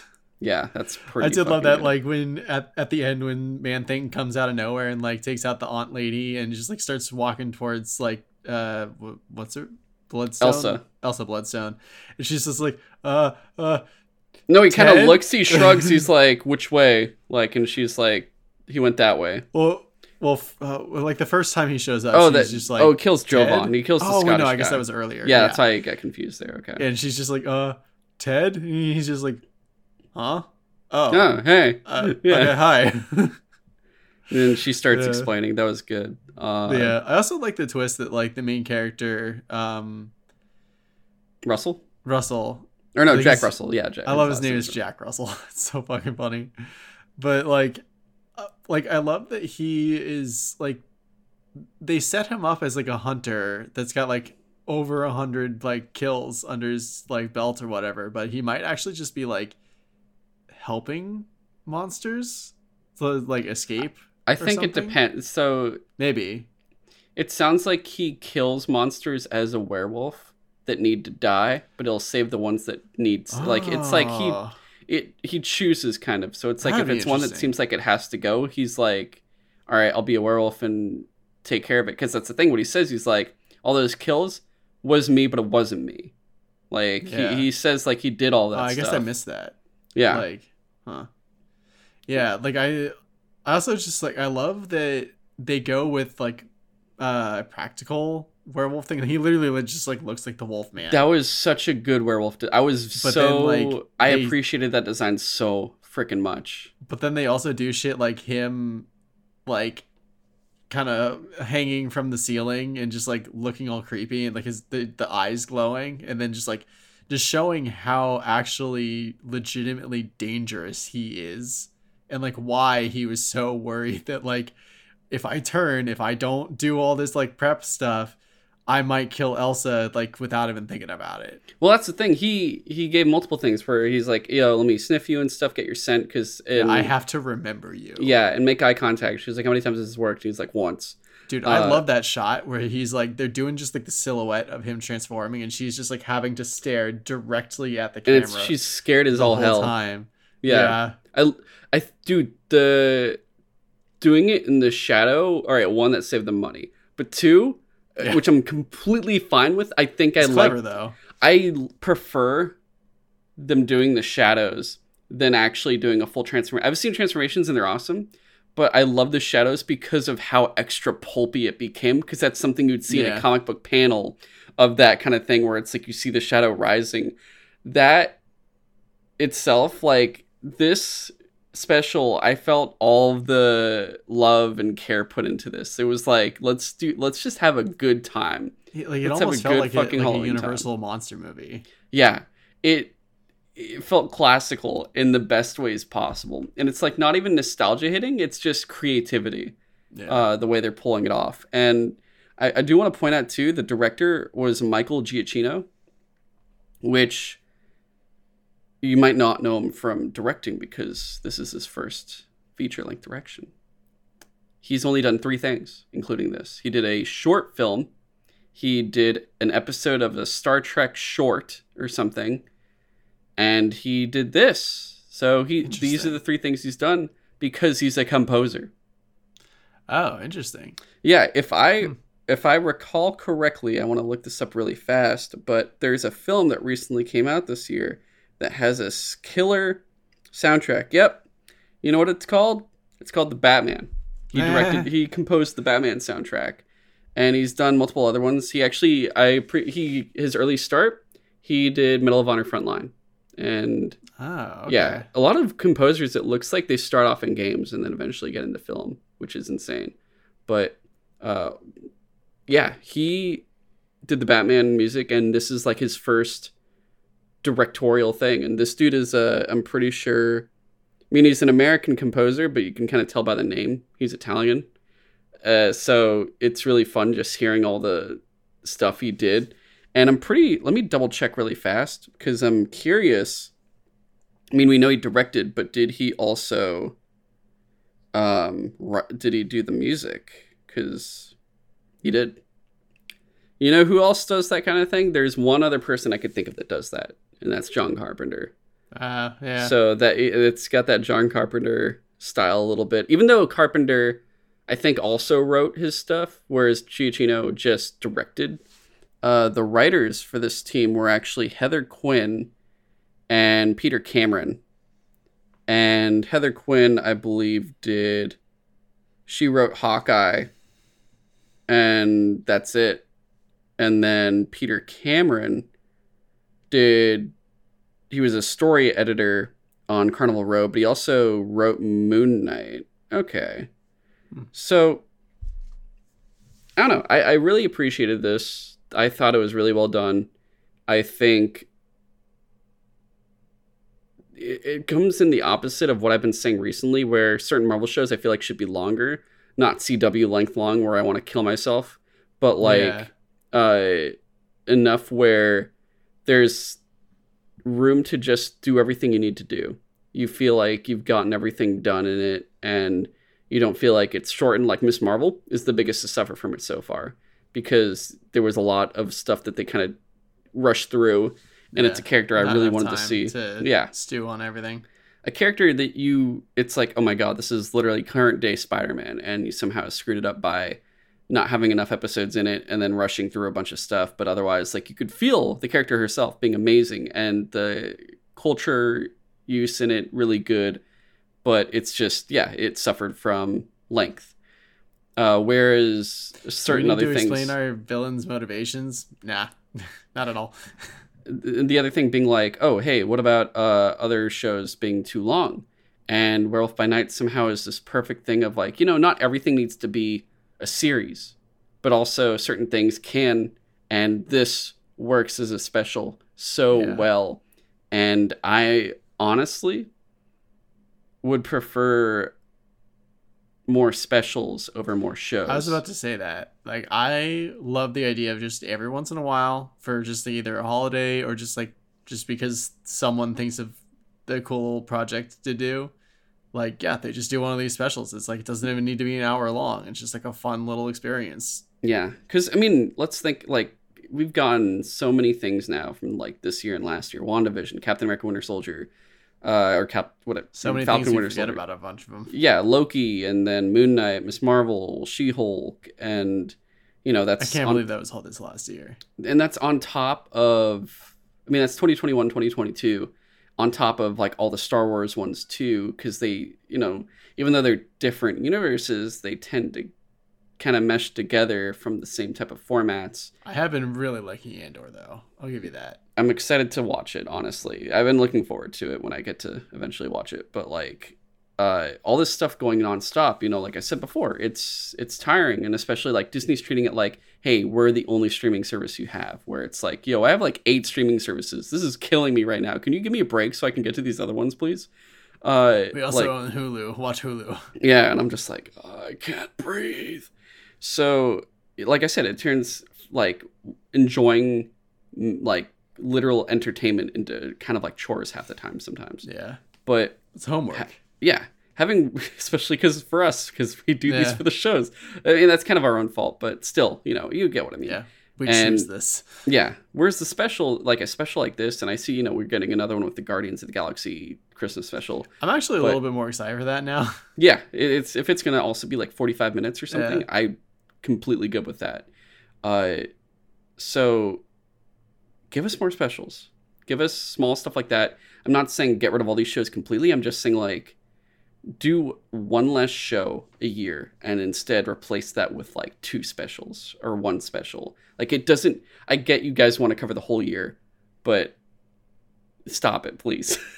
Like do these cool little things do a instead. Captain America 4th of July thing. Oh my god, that'd be fun. Yeah, you could. Oh my god, yeah, you could do that. Holy shit, that's not a bad idea. That'd be fun. So yeah, Werewolf by Night. Like I think in terms of Disney Plus stuff, number 1 Marvel Disney Plus content so far, easily. Of Phase 4, number 2 only to Shang-Chi, and I would say it's probably in the upper echelon of Marvel MCU stuff overall, just because it's fun, it's pulpy, you don't need to watch anything else with it, and it's just enjoyable, and it's got black and white blood, which is fun. Yeah. And I really appreciated that they were like, okay, so if blood's not like super gory realistic, we can get away with a lot of shit and just have blood fucking everywhere. Like I forget, there was like a moment where someone got like a hand cut off or whatever, and then like I think Elsa like flipped them or whatever, and just blood just went fucking everywhere. Yeah, some of the camera was covered in blood. That was really fun. That was also good. I'm like, this is great. Everything about this is great. That is Werewolf by Night. Next up is The Terror Season 2, aka The Terror Infamy. And this one I don't think will take as long. It's because I'm pretty sure, James, you talked about it here before. Yeah. Like, I don't remember liking it as much as the first season, but it was interesting. I had a lot of appreciation with it just because, I mean, the way I think both of these seasons do a thing is, let's give them a monster or some spirit or something to deal with. But the thing is practically invincible. Like each time you try to take it down, it just keeps coming back, which is, horrifying in that kind of way. But with it being like, oh, this was a woman who was going to be like a bride who comes to America and then gets screwed over, loses her kids to adoption because she can't support them, dies via suicide, and then comes back as a spirit because she wasn't ready to move on. Turns into like a whole, I'm going to kill everyone that either wronged me or gets in the way of me getting my kids back in one form or another. And everything about it is, I thought it was really well done because, one, it manages to give you 2 types of horror. One being supernatural horror that doesn't exist to that type of extent in real life. The other being historical horror of, hey, remember when we did this fucked up thing and imprisoned a bunch of Japanese people during the war because they just looked like the people we were fighting? Yeah. Like, it was I did find that setting really interesting. Yeah, and I felt extra bad because it's like, hey, on top of being like screwed over by your country, there's also a fucking Japanese ghost trying to kill you. And I'm like, dude, it's not fair. That's fucked up. But it's really well done. I appreciated everything they did. I especially thought it was very interesting that they were able to get, what's his name? Star Trek. George Takei. George Takei to be in it because, if people don't know, he was actually in an internment camp in World War II. Yeah. He was, he's a Japanese American, and he was in there, and they even show pictures in the credits of him there. I knew him before that, I actually think I had a neighbor too that lived on my block when I was younger. Super props to him for actually even like being willing to live through that again, in a sense, to do this show. So yeah, it was, yeah, he did a great job in it, and I was very happy he did not die either. I was like, oh, thank God. But he almost did. That was the crazy part. Like, I think one of the, like, I don't want to get into every detail, but I just want to specifically say, I think the two scenes that hit me, one was, like, it actually got me emotional, which the first season didn't, just because it was more just, like, horror, and it was really cool with the aesthetic and everything else. This one had more emotional damage as well. And it actually did, like, get me to tear up, I would say, in one part, and actually cry in another part. But the part that made me tear up was Takai, you're like, he's on a road and he sees a friend who's like an old Japanese person. He's like, oh my God, I haven't seen you since I've been in Japan. And he's like, yeah, man, I still live in Hiroshima. And he's like, really? And he's like, yeah. And I have my whole family. Knowledge of like, that must have been the exact moment the bombs were dropped. And he's like, my whole family, they're with me now. And you're like, what? And it's such a cool entire family line. It's such a well done, like, camera pan. And it's his like kids, it's such his a grandkids. good way of doing, like, showing the impact of like what dropping those bombs did to those cities. Like, and that's just like one family. And like how many family lines did we just like end? Yep. In a blink of an eye. Mm-hmm. And twice. it was, you know, it's crazy because, like, you know, George Takei's character in it is like, am I dead too? And he's like, maybe, I'm not too sure. And it was like a dream. And it's like, maybe it was one of two things. One, it was a dream, but you knew it was real for him considering the fact that of like what just happened. Yeah. Or two, he almost did die, but didn't. And it was like one of those things where, you know, like an old person could die in their sleep and stuff. But he didn't die, and you know, he wakes up and everything else, and everyone's out there celebrating. And they're like, what the hell happened? They're like, we dropped the bombs, and you're just like, oh, Jesus Christ. And that was really well done. The other part being when, what was his name? Chester, whose father, Chester was the main character, you know, the photographer, goes through everything. His father, who is his adoptive father, like, you know, you find out he's not his real father, and they go through a lot of stuff where Chester's like, you know, stick up for yourself and be a man. And he's like, you don't know what it's like to be a man, blah, blah. You're just a kid. Even if you're like about to have a baby and stuff, you're so young. You don't know what I've been through just to get this car that cost like, he's like, it took me 40 years to buy this car or something.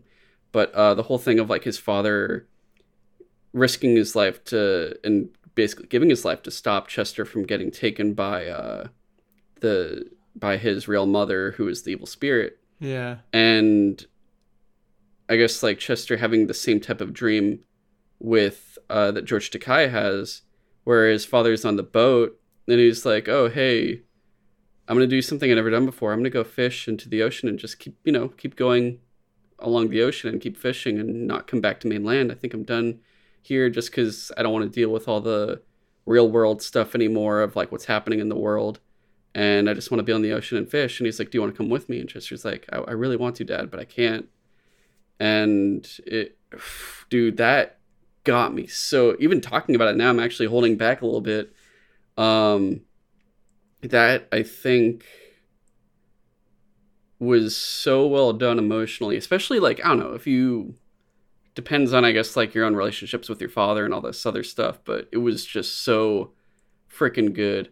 Yeah. And like, especially I think too, if your dad is like an immigrant or something, you kind of get a little bit of feeling there. But it reminded me of another movie. I think it's called like, it's either The Departed or Departing. I can't remember, because one is like some American action movie and another is a Japanese movie that is not action whatsoever. But that I think was the other big scene. Those two scenes are probably the best two scenes in this series. And they give off such emotional range that I just really appreciate, or I guess emotional depth. I just really appreciated it. And the history was really well done. The whole thing with the internment camps, it was horrifying. And no offense, James, but like going through the whole thing, I'm just like, man, these fucking white people, this whole I was just like, Nah, God. it's just like I think the reason why I liked the first season a little bit more was just like the tension of being Oh, stuck dude. And in starvation, cold, all yeah, that stuff, and just like survival. how are they gonna get it by without like tearing each other apart? Let Yeah. alone there being like a weird soul eating bear out there. That's what I Like appreciated definitely, about both though. Like they're different and yeah, it does the full anthology feeling. It's for honestly sure. like kind of what Halloween was supposed to be. Back when like they did Halloween 1 and 2 and they're like, all right, Halloween 3 is completely different. And then it was like it flopped, go back to Michael Myers, Yeah. fuck the anthology. No, I But definitely did appreciate though the that like both seasons tackle very different mythologies. Like I thought that was really really cool. yeah, very much so. If you guys honestly haven't seen it yet, go watch the Terror season 1 and 2. Yeah. They are probably in terms of like horror and just really, really good storytelling. They're very much up there. I would like watch those. I would even say watch those over most of the Mike Flanagan stuff. They're very different, but these ones are just they're you're a lot more on edge watching these than you Yeah. are with those. It's just Um, like yeah, not to say the Flanagan shows aren't as good, but just there's something about the Terror season 1 and season 2 that just like it literally feels like a higher quality of show. yes, it's weird because AMC. I mean, honestly, all the shows from AMC are high quality.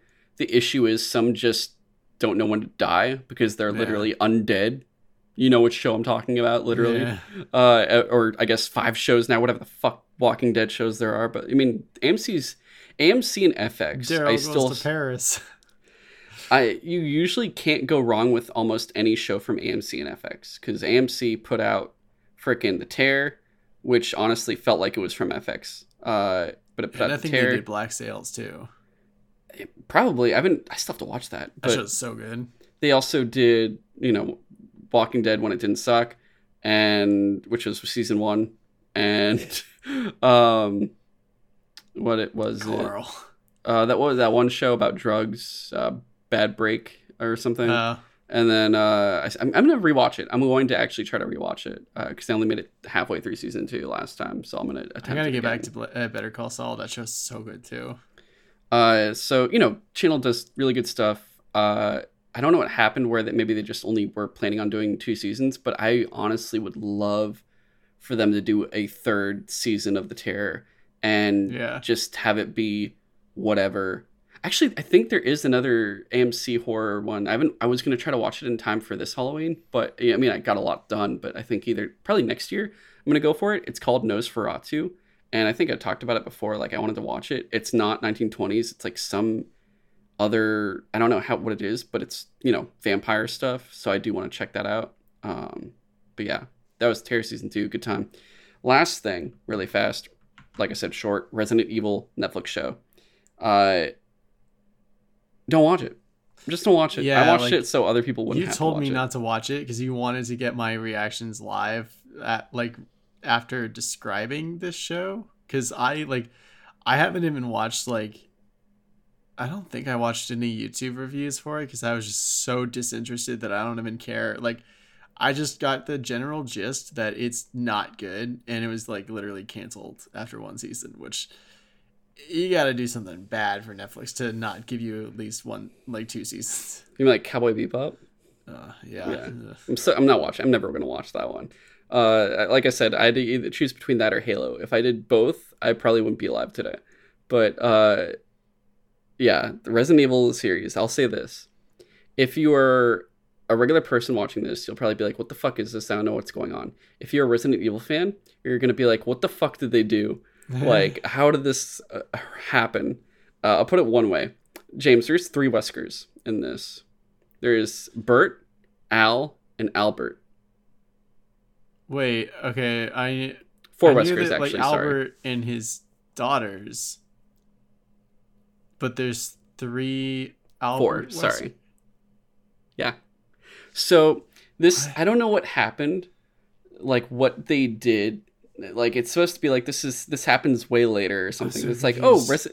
Resident Evil stuff happens. So Albert Wesker, who is still, all of them are Lance Reddick, is like, I'm Albert Wesker. I'm like the one from the game, and I'm like super fast and shit, like super cool. he's like, I'm gonna clone myself, and he makes 3 clones, and they're not like him whatsoever. Like, they can fight to an extent, but they're not like, they can't do his fucking speed, they can't do his crazy demon shit or whatever.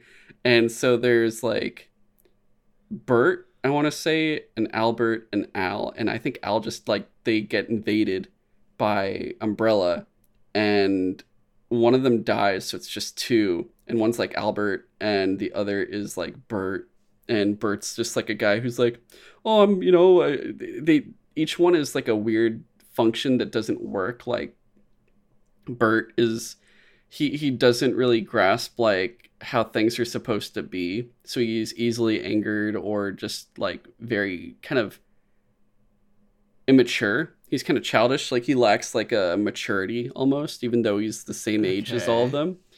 But pretty much like they get forced to work for Umbrella. Umbrella has their own like town, like campus, I guess you could say, and it's supposed to be more or less like a company campus. It's like, if you know how like log towns are like, oh, it's a town run by the company, and everyone that pretty much it lives there works at the company in some form or another. It's like that, but Silicon Valley style. And they pretty much are like, yeah, we're trying to give people a drug to make them like happy all the time and all this other stuff, or like stop suicide or something. I forget what it was, but pretty much it could turn into, it's like the T virus, and people will turn and all this shit. And they have the dog kind of in it. There's 2 timelines, or not timelines, but there's 2 perspectives. There's like, oh, here's what's happening before the outbreak, and this is like the second outbreak. The first outbreak does happen, and I think it was actually Raccoon City or something, and they're like, yeah, all this shit happened, this town's gone, and Umbrella covered it up, we don't know what happened. And there's another setting where it's the future, and it's like, yeah, everything got fucked up, the world ended, and pretty much like it's just like survival towns, and one daughter of Wesker pretty much lives on a ship with people, and she's trying to like figure out how to cure everything, because she's like studying the behavior of zombies and whatnot. But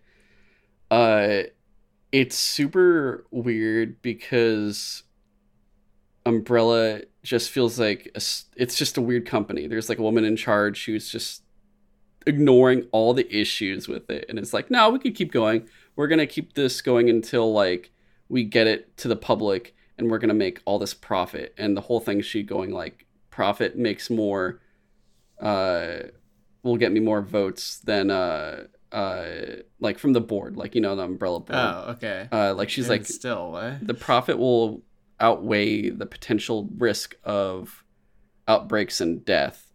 And I'm sure by the time we get to it, though, you can fix it. You can like make sure it comes off seamlessly, so we don't have to worry about anything. And this whole time, like, one of the daughters is investigating what's going on. The other daughter got infected, but she's like, I guess because she has Wesker's blood, she's not necessarily turning, but she goes through a bunch of shit, but then turns out okay, just stronger. And that is kind of what happens to Wesker. Is just like, for whatever reason, pretty much any of the viruses that show up throughout the series of the games, like if he infects himself with it, he just gets like mutated stronger, essentially, instead of turning into a zombie like almost everyone does. Otherwise, so like the past stuff just doesn't feel that interesting. You're just like, I don't care about these, like what's going on in these girls' world and all this shit. It's just like, I'm sad and all this stuff's going on, and Umbrella's covering stuff up, but we're gonna solve it. And it just ends up like, oh, we're running away. Our dad gets killed because of some stuff, and or I think he still dies, but we're gonna flee when Umbrella kind of gets fucked up, because all this stuff comes to a head and everything else.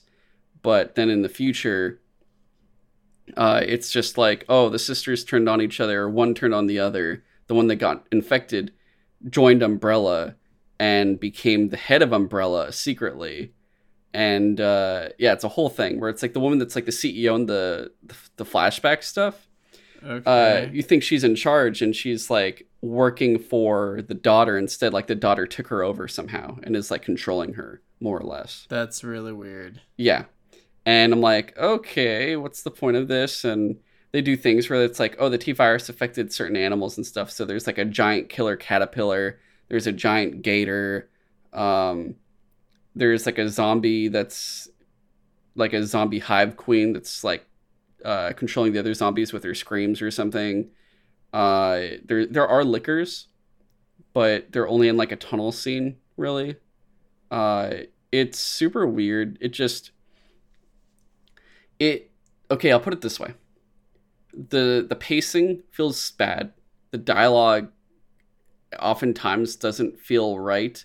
Certain characters don't feel believable. Like there's some heavyset guy that's able to do all this crazy combat shit in the apocalypse time, and you're like, who the fuck is this dude? And he works for Umbrella, and he just like has a weird personality of like, oh hey, it's me, blah blah blah, and it doesn't make any sense to the point where like, oh, the main character breaks out him and these Umbrella guys because these crazy they worship the zombie fanatic people are going to try to kill them. So she breaks them out, and it's like, cool, they can all work together to fight. Zombies immediately get out, kill all those Umbrella guys she just broke out. And it's just like, what was the point of this? I don't understand. It's just stupid. If you watch it, you'll get angry because it doesn't feel like Resident Evil at all, I guess is what I'll say. I also, it's been a bit since I watched it, so I can't remember everything about it, especially because I'm not going to lie, I've been trying to forget some of it too. But if you're a fan, like I said, of Resident Evil, you're not going to like this. I would say, honestly, you're going to have a better time with those Mila Jovovich movies, by far. Which I still stand by. Those are actually fun. This was at least wacky enough that I went through the whole thing, and I straight up had to wait for, like, the apocalypse stuff to happen to kind of be like, oh, it's, like, a little bit more bearable, but still stupid. But it's like stupid fun at least a little bit, like minorly. Whereas the flashback stuff, I'm like, fuck, get me through this. I'm so tired of it. Yeah, not fun. Don't watch it. There's no point in watching it. It's only one season and it was canceled, and they leave it on a cliffhanger. Yeah, that makes it easier for me to avoid it, because like if they were continuing it, I would maybe be like tempted. But the fact that they just like immediately canceled it, I'm just like not interested. Yeah, no, it's not good. It's not even, I would say it's not respecting the Resident Evil lore or the world. And it's just funny that they keep trying all these different versions and none of them seem to work out, when it's like, dude, can't you just try to adapt the original stuff? And, speaking of which, like, I still have to watch the movie they came out with, the remake. Remember they came out with that and we totally never watched it? Like, it was a thing. Oh, yeah. Welcome to Raccoon City. No, that was a bad movie. Yeah. You saw it? No, I just heard about it. Yeah, I've heard it was shit. It's just like... Because there were three things. There was this show on Netflix. There was that movie in theaters. And then there was an animated movie on Netflix that I still also haven't seen. I heard that was okay. Isn't that tied into the games? Yeah. Or is it just also... I think it's like... covers part of the time that Leon Kennedy was actually like in the Secret Service before Resident Evil 4, but I'm not 100% sure on that. But yeah. For some reason, for Welcome to Raccoon City, they decided to smash together Resident Evil 1 and Resident Evil 2, which makes no sense because the events for those games take place like months apart. Isn't the two that are simultaneous 2 and 3? Yeah. So, like, if you're going to mash together two of those games, you could have easily done that. But for some reason, they didn't. Because isn't 2 has Claire Redfield and 3 has Chris Redfield. Each one has a Redfield, and then... Yeah. It's like the Chris... third one was Jill Valentine. Okay. Yeah. I knew, because there's Redfield... Like, in the first game, you can choose to play between... Jill or Chris, and I think the trade-off is like Jill can, she has like, which one is Leon in then? Leon is in 2. Okay. Yeah. Oh, and then Jill and Ada are in 3? Yes. Which one is Ada in? Okay, yeah. Ada kind of reoccurs throughout the series. Which one is Mila Jovovich in? I don't remember what her character is supposed to be, Alice. actually. She was created for the movies. That's what I was That makes saying. sense. Okay. Remember, I said when we were talking about the Mortal Kombat movie, I was like, "Yo, if they're gonna do a made up character like they did in the Mortal Kombat movie, I said it shouldn't have been that guy. They should have just done Mila Jovovich because it makes anytime you're gonna make a makeup movie character based on a video game, it should just always be Mila Jovovich because at least it'll be entertaining. It's like basically her job to be the fish out of water character. I mean, pretty much, yeah. Because it works out because the guy that does those movies is her husband, who's usually the director. Yeah. So it just always is going to be the same thing over and over. Which reminds me, I still have to watch Monster Hunter. Yeah, I should watch that movie at some point. Yeah, good times. I think that's everything. Did you have any other horror fun stuff to talk about? No, I think that's good enough for this time. Okay, and we're already at like an hour 45. I'll get to Resident Evil Biohazard soon. Like I said, it's probably going to be after God of War Ragnarok, but I'm going to get to it, and then we can talk about it. It'll be a fun time. Otherwise, yeah, this has been Sutra Side Talk. You can email us at sutrasidetalk@gmail.com to comment, give us feedback, or send us questions you want us to answer on the show. You can follow the show on TikTok, Instagram, and Twitter at Sutra Side Talk, all one word. And you can follow James on Twitter at InvaderJim124. You could follow me on Twitter at GoGoComzilla. You can help us out by giving us a review, 5 stars, or rate it or like it when you are watching or listening to this show. And please subscribe on all platforms or whatever platform you are listening or watching. And if you can share it out to people, that would really help us out. That is probably the best thing you can do to help us out. And yeah, like I said, Extra Life this coming Saturday, November 5th, starting at 10 a.m. most likely Pacific time. If it's not that, it's 11 a.m. Pacific time. I'm going to be doing, like I said, Destiny 2, Hunt Showdown, and the Cycle Frontier. And pretty much going to be going until like Sunday, 10 to 12 in the morning. And yeah, otherwise, if we can, Rings of Power episode that day, we'll try to record it. If not, the next episode will be in 2 weeks with probably She-Hulk and Black Panther Wakanda Forever, most likely, which I actually got to talk to you about that for the tickets because we'll see. And then up to it, down to it, we've been having so many issues scheduling for our Dragon Con episode. We were going to record it actually earlier today, but it didn't work out again. We're going to have it most likely in November, probably the second or third week, I think, because I'm already trying to get a date for sure that everyone can work on, just because today was like a little last minute. And then, yeah, Cut of Steel, like I said, Cut of Steel, if you guys know any DC YouTuber or podcaster or someone that has interest in that kind of stuff, and you think they are good for either the Black Adam movie or the Harley Quinn animated series, and you would think they'd be good on the show for that specific episode, let us know who they are, and I will contact them to see if I can get them on the show, because I want 1 or 2 people on each of those that we haven't had on before. But we'll see what happens. With that said, happy Halloween, everybody, since this comes out on Halloween. Actually, wait. Yeah, probably will come out on Halloween or the day. Yeah, probably. I still have to edit this, but I'll do it tomorrow morning or something. We'll see. But that's everything. I'll catch you all later. So long. Thanks for listening.